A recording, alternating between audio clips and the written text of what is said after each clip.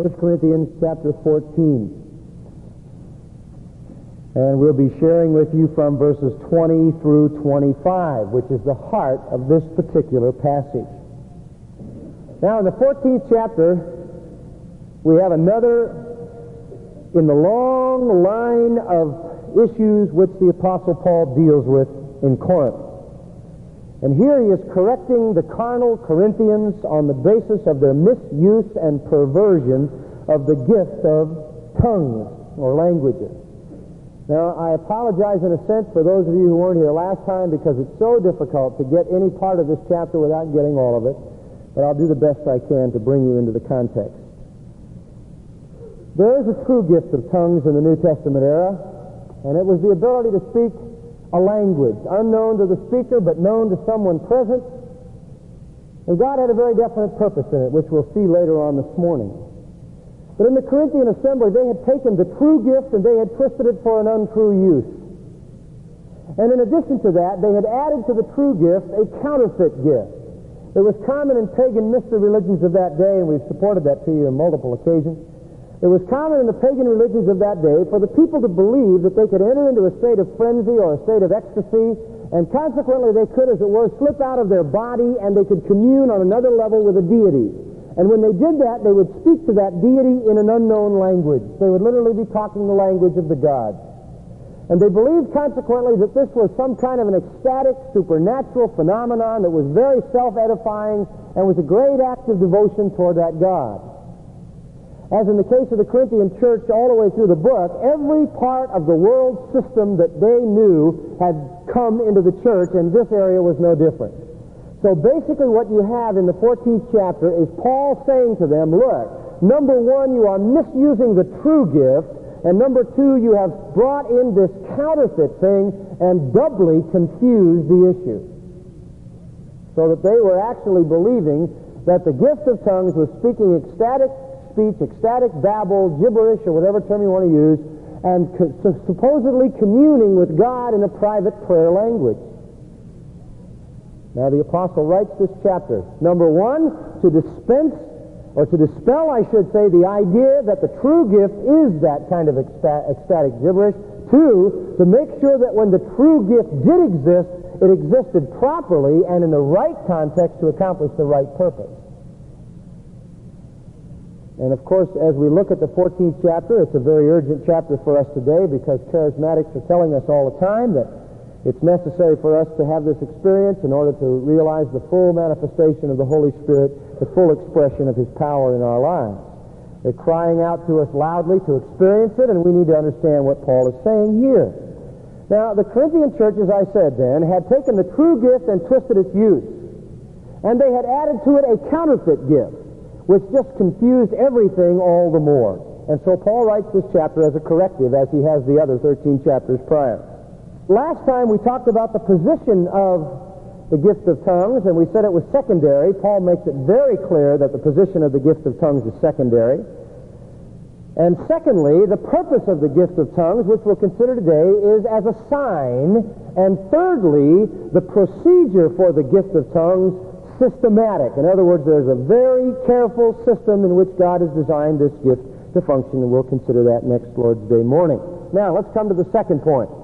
The purpose of the gift of languages or tongues is as a sign. Now, this is an exceedingly vital area of study, because if we can forever, once and for all, determine the purpose of the gift, then it's very easy to evaluate what's going on today or any time in history relative to that gift that either fits the biblical purpose or it does not. Consequently, we can determine whether it's legitimate or not. Now, let me begin by reiterating what is often offered as the purpose of tongues. Particularly today, among our brothers and sisters in Pentecostal charismatic fellowships, they tell us that the purpose of tongues is primarily for personal edification and devotion. In other words, this is your private prayer language, and when you do it, you are built up. And this is the way in which you can have your devotions with God in a supernatural way, communicating in a language that is your own private language with God. Now, we saw from our last study that that is in fact precisely what the pagans thought about their ecstatic speech. That it was a private, self-building act of devotion to a god. And that is precisely what Paul is denying insofar as the true gift is concerned. In a sense, he indicts them for that. Donald G., who is a rather historic Pentecostal, has said the revealed purpose of the gift of tongues is chiefly devotional, and we do well to emphasize that fact. Larry Christensen, who is a more modern charismatic Lutheran, says, one speaks in tongues for the most part in his private devotions. This is by far its most important use and value. So they are saying that this is a new way to have your devotions, a new way to edify yourself, a new way to build yourself up, a new way for you to have communion with God and experience something deeper and more meaningful than you could in any other manner. Now, Paul, in the first 19 verses, has really shown that this is not true. In fact, he chides them for this. And I showed you last time the most interesting Greek distinction between the singular use of glossa and the plural use, and showed you why I believe that when it is singular in the 14th chapter, it has reference to the gibberish of ecstatic speech, and when it is plural, it has reference to languages, the true gift. And so in verse 2 we saw that Paul says, he that speaks in gibberish, or that speaks in ecstasy, ecstatic speech like the pagans, speaks not to men, but literally in the Greek, unto a god. And in his spirit he is speaking mysteries. In other words, he is saying to them, you are doing what is done in the mystery religions by people who are speaking to their gods. And that this is not what the design of a spiritual gift is, because all spiritual gifts are designed to use to speak to men, or to speak to others, or to serve others. 1 Corinthians 12:7 says the gifts have been given to profit all, so that they had misused this gift. All gifts are given for you. My gift is for you, not me. And the idea of self-edification really turns out to be a perversion. And it is nothing more than speaking mysteries, the mystery religions, to a deity, to a god, and not speaking unto men as the gifts of the Spirit are designed to do. And then, of course, in verse 4, that very important verse, again using the singular and always consistent, and I'm sure that's why the King James interpreters put unknown in, because they recognize that difference. Wherever it's plural, they do not put unknown. He that speaks in gibberish, or in this jargon of ecstasy, edifies himself. Now, that is not telling you to do it for that purpose. We showed you how that this concept of edifying very often in the Corinthian letter is bad. In other words, it's a bad self-ego building edifying. He is really building himself up, is what he says. And that's wrong, because no gift is ever designed with the intention of selfish use. My gifts are for you, that's the point. And he says you are actually speaking in this gibberish for the purpose of building yourself up. But the truth of the matter is, in verse 14, your understanding is unfruitful, totally fruitless. And verse 16, nobody who hears you can even say amen. You are totally ignoring the people around you. You are selfish. Your own mind is unfruitful. The people around you can't say amen. And as a result, he says, I'd rather speak 5 words than 10,000. And 10,000 isn't literal, it's myrioi. It is the largest number in the Greek counting system that had a name. It would be like saying quintillion. See? He's saying it has no point. Self-edification isn't the point here. You're doing it for that, but that isn't its point. He almost seems to agree with them in verse 4 that they are edifying themselves, but that's only a tacit kind of taking them where they are, and then he takes them where they ought to be. It's like in 1 Corinthians 6:12, where he says to them, all things are lawful, and he's quoting, remember their little phrase, remember how we studied that? They were going around in their liberty saying, all things are lawful, all things are lawful. See, I'm in grace, I can do whatever I want. And he's saying, well, yeah, all things are lawful. And that's where they are. But by the time he gets to verse 18, he says, flee fornication. That's where he wants them to be. They may be concluding that all things are lawful, but God isn't. They may be feeling that this thing is edifying them, but God says that's not its point, see? That's the approach he's using there. So he has already dealt in some great detail with the fact that tongues were never intended for the purpose of edification. I showed you last time that they can't edify the church in any way because the church doesn't know what's being said. And even if they're interpreted, it is the interpretation that edifies, not the tongue. It can't edify an individual then because his mind is unfruitful. It can't edify the church because nobody knows what's being said. And if somebody is there who does speak that language and it had its intended use and its intended purpose, it would have to be translated so that it wouldn't be unedifying, so that the church would gain some benefit. But then again, it would be the gift of interpretation, not tongues, which edify. So, it isn't possible that we can conclude that this is a self-edifying prayer language to God. In fact, if you study prayer in the New Testament, you will never find any place in the entire New Testament where you are told to pray to God in an unknown language. In fact, when Jesus laid out the model for prayer in Matthew chapter 6, verse 9 to 13, he said, pray this way, didn't he? And then he told them how to pray. And there wasn't any gibberish. There wasn't any ecstasy. And I don't think that we can come up with a better model than that of our Lord himself. People say, but tongues in this language is a way to praise God. It's a way to praise God, a free, new, marvelous way to praise God. Then I would ask this question. The greatest area of praise, the greatest time of praise, the greatest amount of praise will be offered in heaven. And why then does 1 Corinthians 13:8 says tongues will cease? If it's such a great way to praise, and praise is the very character of heaven, why would this cease? So you see, we can't conclude that it is for self-edification or devotion, and that's just a thumbnail sketch of what we did last time. Secondly, others suggest not that it's edification, but that it's for evangelism. Some people say that the gift of tongues in the New Testament was to enable somebody to preach the gospel in another language. That sounds like a good idea, and somewhere on a mission field sometime, God may have done something like that, given somebody the ability to speak a language they didn't know in order to give the gospel to somebody in a very critical situation. I wouldn't deny that. But you can't support the fact that the gift of tongues in the New Testament was to preach the gospel to people who didn't understand. You know why? Because you never have an illustration of that in the whole New Testament. You say, what about Acts 2, when they all spoke and everybody heard in their own language? Yes, but you know what they heard? They heard them speaking the wonderful works of God. And if you study that simple phrase, it comes out of Judaism. What it simply means is that they went over the great historic things that God had done in the Old Testament. Why? To draw the attention of the Jewish crowd so that Peter could get up and then in their language preach to them the gospel. So, rather than say the gift of tongues would be useful for evangelism, you might say that it was kind of a pre-evangelism. It gathered the crowd, and then the gospel needed to be preached. So, charismatics have suggested that it's for edification. Others have suggested it's for evangelism, but those don't really fit the New Testament.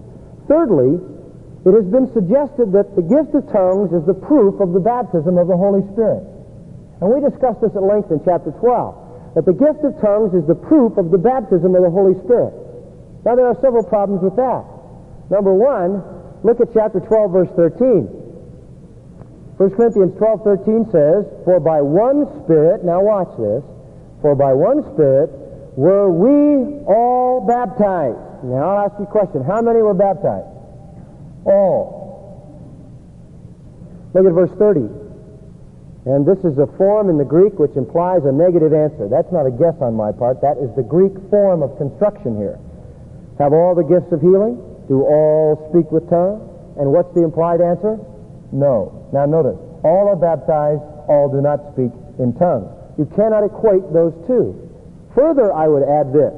In Acts 2:38, Peter preached, he said, repent, be baptized because of the remission of sins, and you shall receive the gift of the Holy Spirit.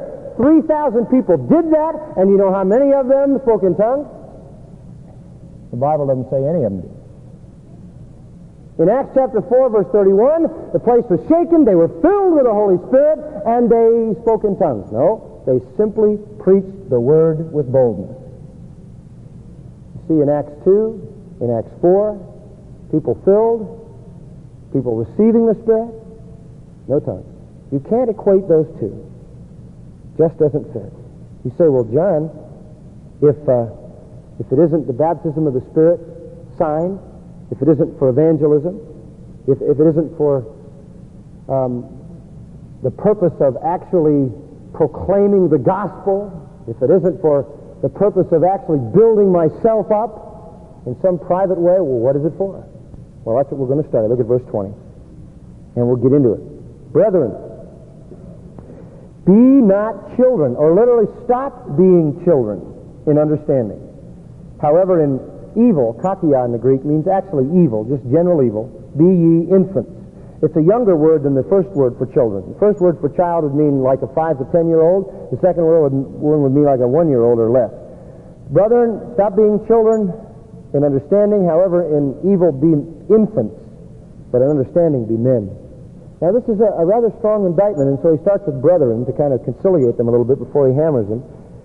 And the admonition here suggests that because of their misuse of tongues, they were really evil.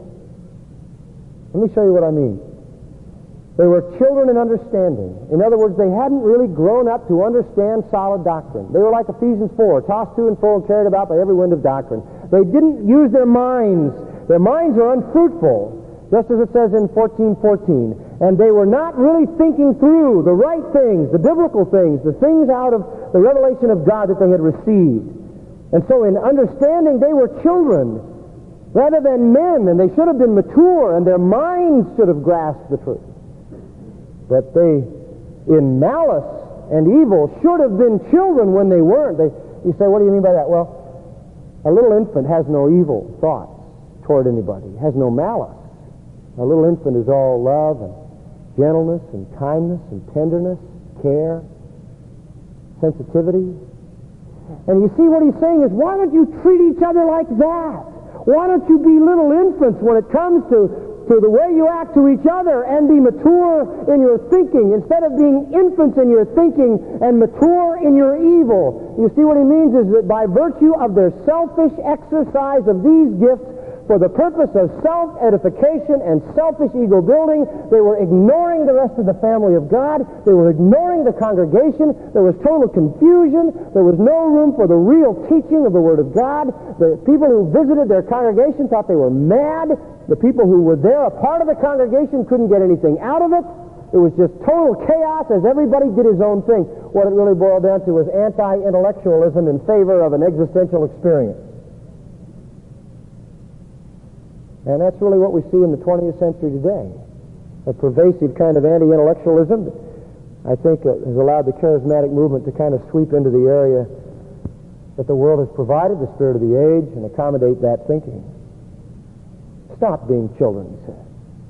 Stop treating people unkindly. Start thinking like adults.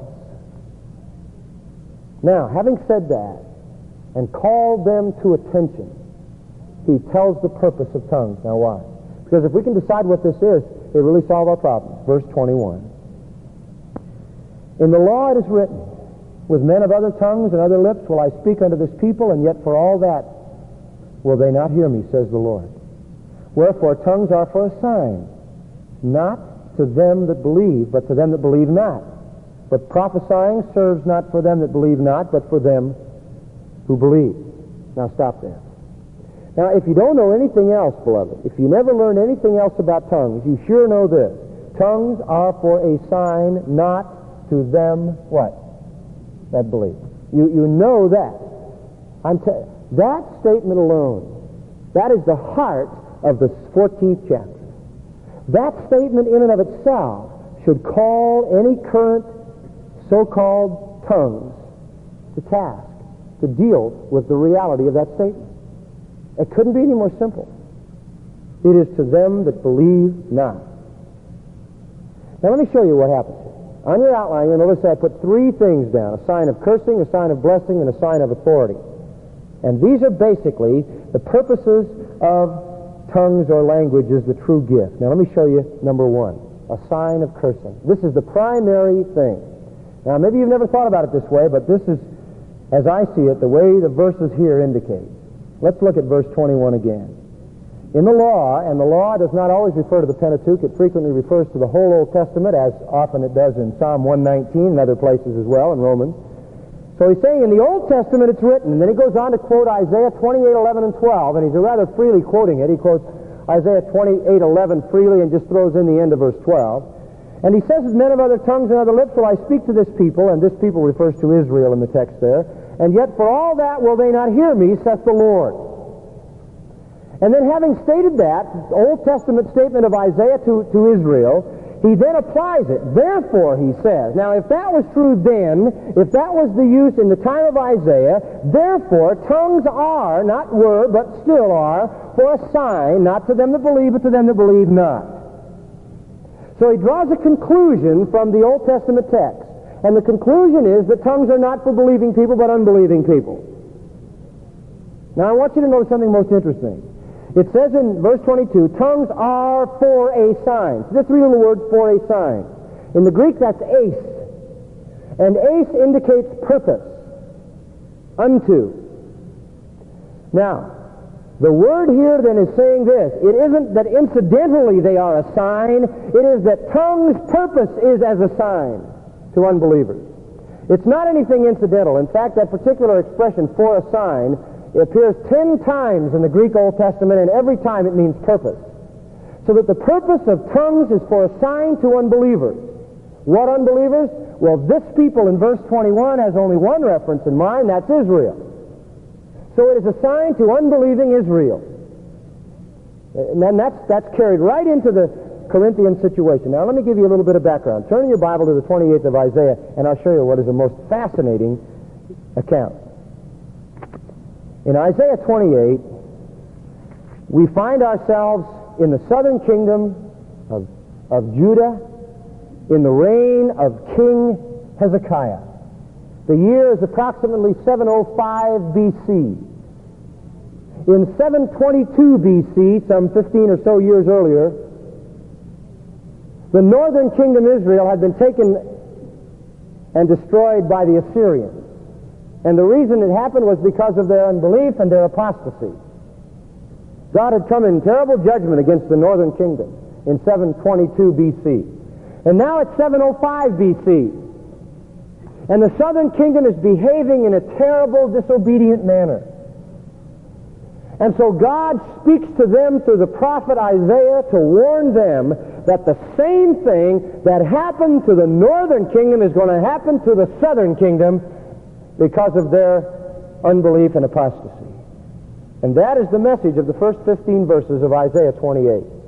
It is a warning from the prophet to Judah, the southern kingdom, that they are going to receive the same kind of judgment that the ones in the north received. And in fact, it will also be the Assyrians or the babbling Babylonians, if you will, who will come in judgment against them.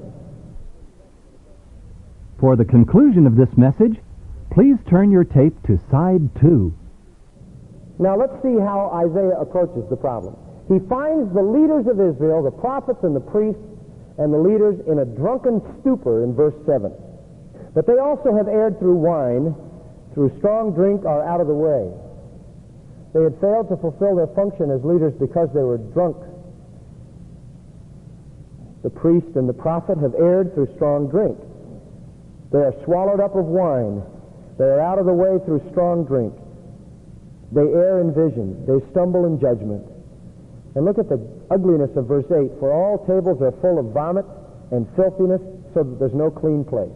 He finds them literally in a drunken stupor, having vomited. They're at some party. And he unloads his message on them of terrible rebuke and the coming of judgment. And you know what their reaction is? They mock him. They scorn him. They chide him. They deride him. Look what they say in verse 9. Whom shall he teach knowledge? And whom shall he make to understand doctrine? Those who are weaned from the milk and drawn from the breast? Who could he ever teach? Babies? Why? Because he always goes precept on precept, precept on precept, line upon line here a little and there a little. He must think we're babies. He keeps repeating the same simple stuff over and over. And they mock him. They don't appreciate his attitude, so they begin to sneer at the prophet and call his teaching simple, childish teaching. Does he think they're babies, that he's got to repeat the same stuff over and over? But they didn't ever hear it. They didn't ever hear it. So in 11, he speaks for God. He says, "For with stammering lips and another tongue will he speak to this people, to whom he said, this is the rest by which you may cause the weary to rest, and this is the refreshing, yet they would not hear." Now God says, you wouldn't hear the simple, repeated, childlike message of Isaiah, so I'm going to talk to you in a language you'll never understand. And what he meant was the babbling Babylonians who would come and encompass their city and who would take them out of their land and destroy them and slaughter them and burn them. And when they began to hear that unintelligible language of Babylonian that they couldn't understand, they would know the judgment of God had fallen. And it happened in 586 B.C. And because of their unbelief and apostasy, God brought a terrible judgment. This wasn't the only time they'd been warned. Back in Deuteronomy chapter 28, in verse 49, back in the 15th century before Christ, listen to this, 28:49. "The Lord shall bring a nation against thee from far, from the end of the earth, as swift as the eagle flieth, a nation whose tongue thou shalt not understand." I believe that most likely could have reference to the destruction of Jerusalem in 70 A.D. So in the 15th century, God warned them that when they heard a strange language, it would be judgment. In the 8th century, Isaiah, God warned them that when they heard a strange language, it would be judgment. Jeremiah, that great weeping prophet, said, "Lo, I will bring a nation upon you from far, O house of Israel, saith the Lord. It is a mighty nation, it is an ancient nation, a nation whose language you know not, neither understand you what they say." Jeremiah 5:15. And God had clearly pointed up in their minds that when they were to be judged, there was going to be a sign. And the sign was they would hear a language they couldn't understand. You see? Now, when Paul quotes that, now you go back to 1 Corinthians. When Paul quotes that here, he is saying, look, just as when Isaiah said it, just as when Moses said it, just as when Jeremiah said it, those languages are a sign to the unbeliever that God is about to act in judgment. That's what he's saying. You say, well, what does it mean in this generation in which Paul lived? Well, listen. When they began to speak those languages on the day of Pentecost, every Jew should have known that the judgment of God was imminent. And do you know it wasn't but just about 30 years later when the Roman emperor came in and wiped out Jerusalem and with it Judaism as such? The sacrificial system ended and it's never been restored. They should have known the judgment of God was going to fall. Listen, if the judgment of God fell on the unbelief and apostasy of the northern kingdom in 722, if the judgment of God fell on the apostasy and unbelief of the southern kingdom in 586, then believe me, it'll fall on a nation that turns its back and literally crucifies its own Messiah in the first century. And it did. Seems to me that once the destruction of Jerusalem came in 70 A.D., the whole purpose for the gift of languages ceased. That's what the text says. That's not my opinion. It never was intended to be something for a Christian. It's for one who doesn't believe. Which one? A Jew, one of this people, that they might know that God is acting in judgment. Jesus said in Luke 13:35, "Behold, your house is left to you desolate." And then in Luke chapter 20 and verse 21, he carried it a step further. He said, let's see, Luke chapter 21, verse 20 rather. "And when you shall see Jerusalem compassed with armies, then you know that that desolation is near." And verse 24, "They shall fall by the edge of the sword and be led away captive into all nations, and Jerusalem shall be trodden down by the Gentiles." Jesus said, hey, judgment, judgment. All through the apostles' ministries, judgment was coming on Israel. Jesus preached it. And the sign of languages again showed it. And that, I think, is why Paul refers to Isaiah 28. And even in spite of that, he says at the end of verse 21, they wouldn't listen. They wouldn't listen. This purpose can be traced and be seen to be true in the book of Acts. In Acts chapter 2, many unbelieving Jewish people were present. And later on, when you have another incident of speaking in tongues on the occasion of perhaps chapter 8, chapter 10, chapter 19, even though in each case those people become believers, yet the occurrence of this same phenomena becomes a reinforcement of the reality to the Jews who saw and would tell their countrymen about what happened. Because in Acts 8, Acts 10, Acts 19, where tongues occurred, there were always believing Jews present who would come back and report that they had seen the same thing. So it not only was to link those new elements of the church up with the Pentecost occasion and with the Jews there, but it was also to reinforce to the Jewish nation that indeed God was going to judge.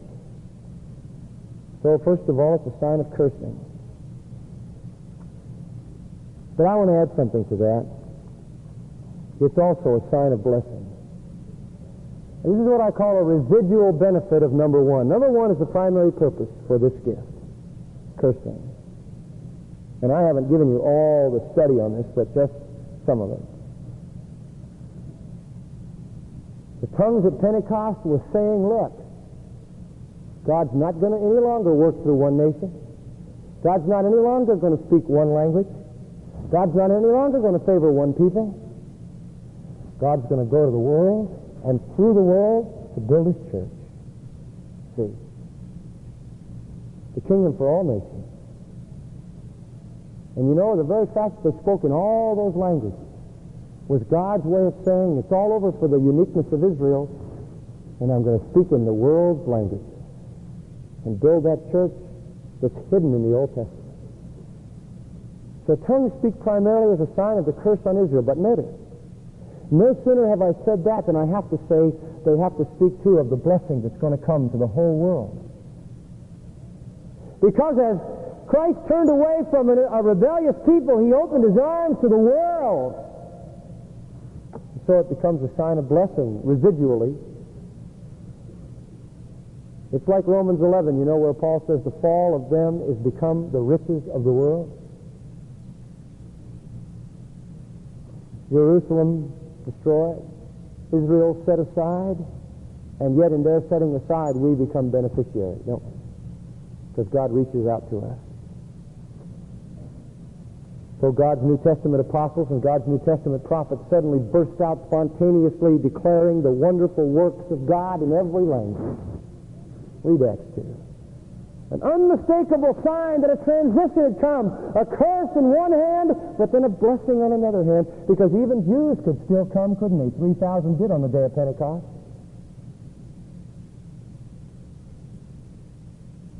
So in a sense, while being a judicial sign of a curse, residually it's also a sign of blessing. Then thirdly, it's a sign of authority. And this is tied up in it as well. Who were the great messengers who preached this transition? Who were the men of God who spoke of the curse and the judgment? Who were the men of God who spoke of the blessing to come to all nations? They were none other than the apostles and the prophets. And it was to them that God gave the ability to speak these languages as an authenticating, validating sign that what they were saying was indeed the truth. Because to the Jewish mind it would be so shocking and so shattering, so incomprehensible, so stupendous that God would change this way. But there must be reinforcement that what they were saying was true, and so God gave them the ability to speak these languages. Paul says in 14:18, I speak in these languages more than you all. As an apostle, this is an authenticating sign, such as the other signs that he had. He even says in 2 Corinthians 12:12 that I had all the signs of an apostle, and signs and wonders and mighty deeds. So it was a sign of authority to those who preached the message of transition. Now, I like to call this the ABC of the purpose of tongues. C, cursing. B, blessing. A, authority. That's it, folks. You don't see private devotions there. You don't see evangelism there. It's just very unique purpose. And you see, once the event came, the destruction of Jerusalem, once the event came, the transition was made and the church was born, the sign is no longer necessary. You know, when I take a trip somewhere, driving, maybe I'm going up the coast and I see a sign that says Sacramento 300 miles. Next time I see a sign that says Sacramento 200, Sacramento 150, Sacramento 30, and all of a sudden I'm in Sacramento. I get past Sacramento and there's no more signs. I've been there. They stop. Tongues is a sign. It isn't a thing in itself, it's a sign. And a sign is to point to something. And it pointed to a curse that came on a people, and it came, and once the curse came, the sign was not necessary. But on the other hand, I love this. And beloved, I don't have any axe to grind. I'm just trying to understand this the best I can. But in verse 22, he says, but prophesying served not for them that believe not, but for them who believe. Boy, this has a long-range thing here. This isn't just for an unbelieving nation. This is for believing people through all the years of the church age. In fact, you know, in the New American Standard, I'm a little sorry that they put this in italics. They put prophesying is a sign. You see it there if you have a New American? But it's in italics. Why did they do that? Prophesying isn't a sign. Prophesying isn't pointing to something. Prophesying is something in itself.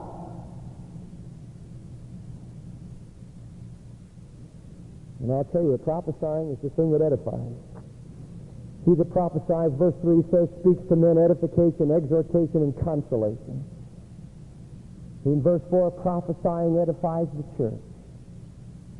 Verse 1 speaks that you should prophesy.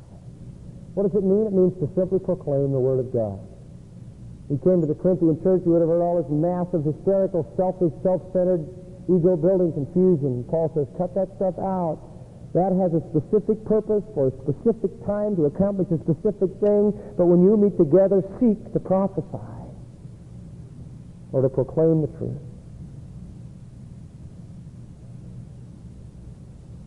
Far more important to preach the Word. You want to know something interesting? I just thought of this week.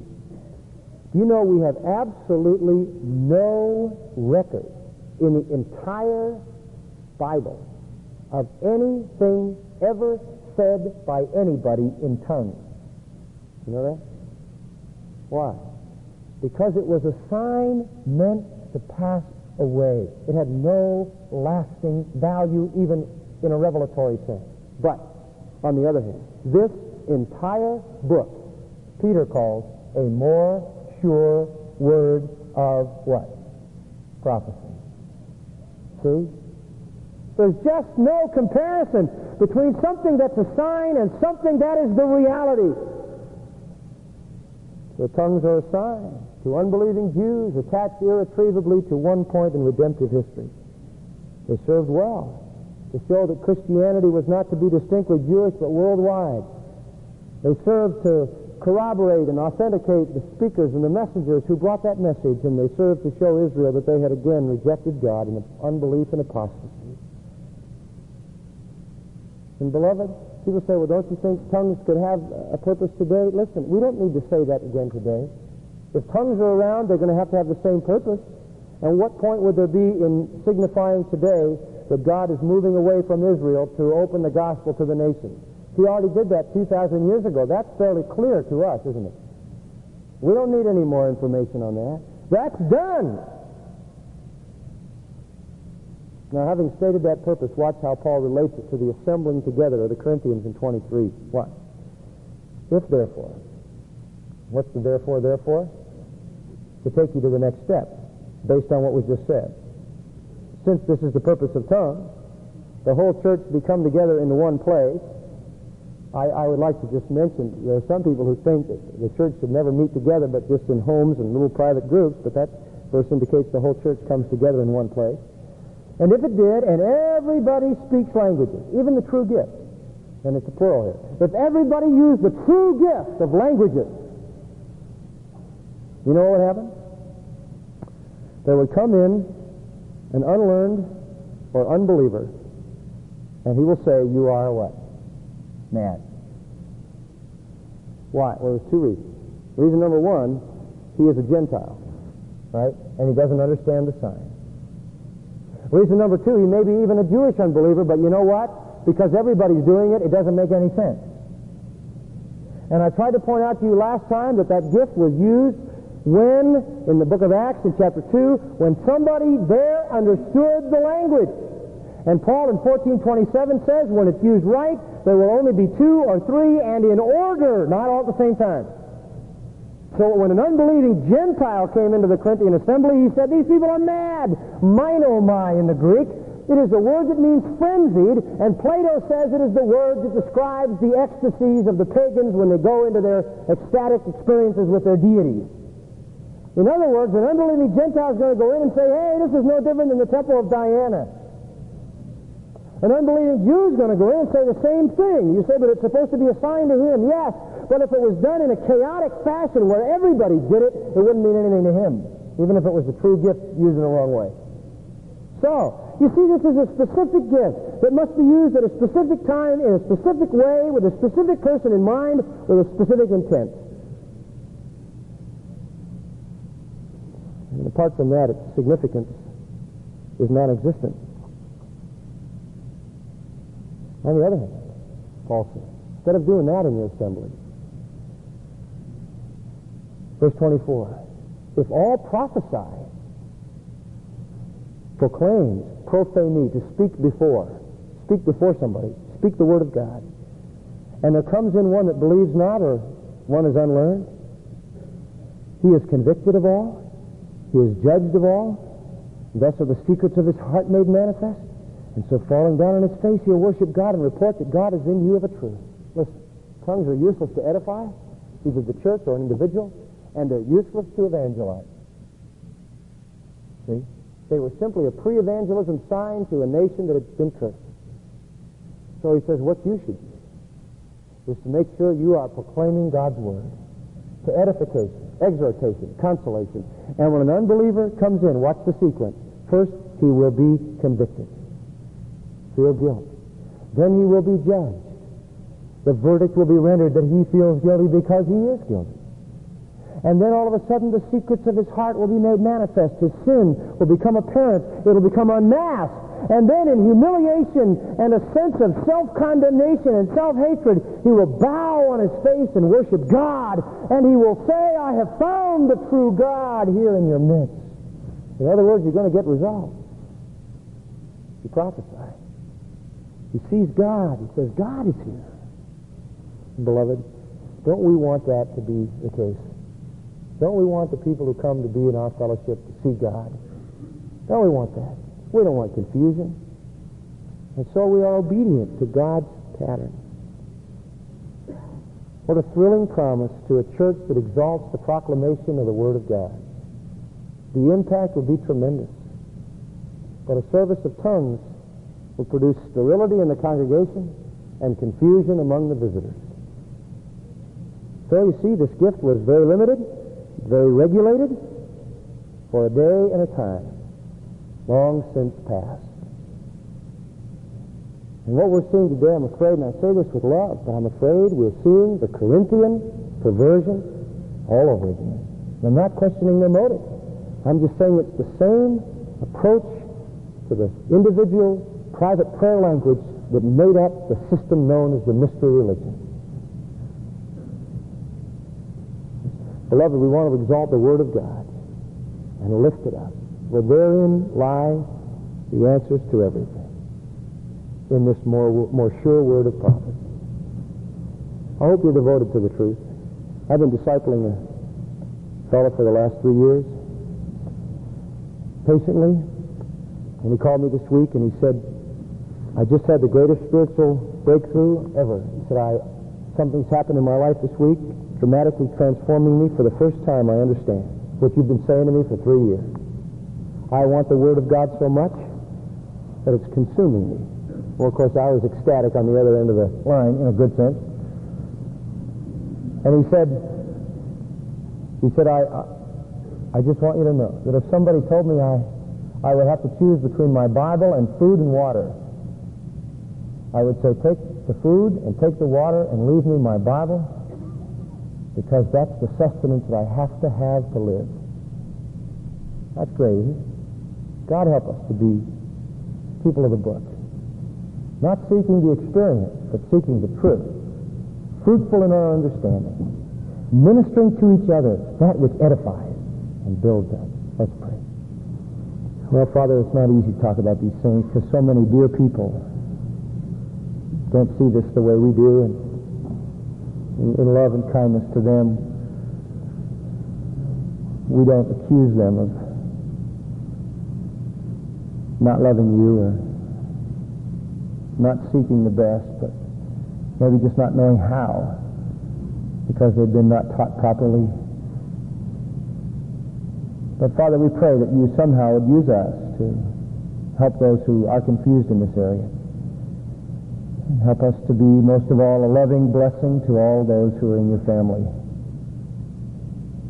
Thank you for the great love we've shared this morning in this hour. Great music and fellowship and truth of your word. Thank you for every dear person here. Every mom, every dad, every husband, every wife, every young person, every single person, every child. Father, I pray that in each life, Spirit will bear fruit that remains, that Jesus may receive the glory, in whose name we pray. Amen.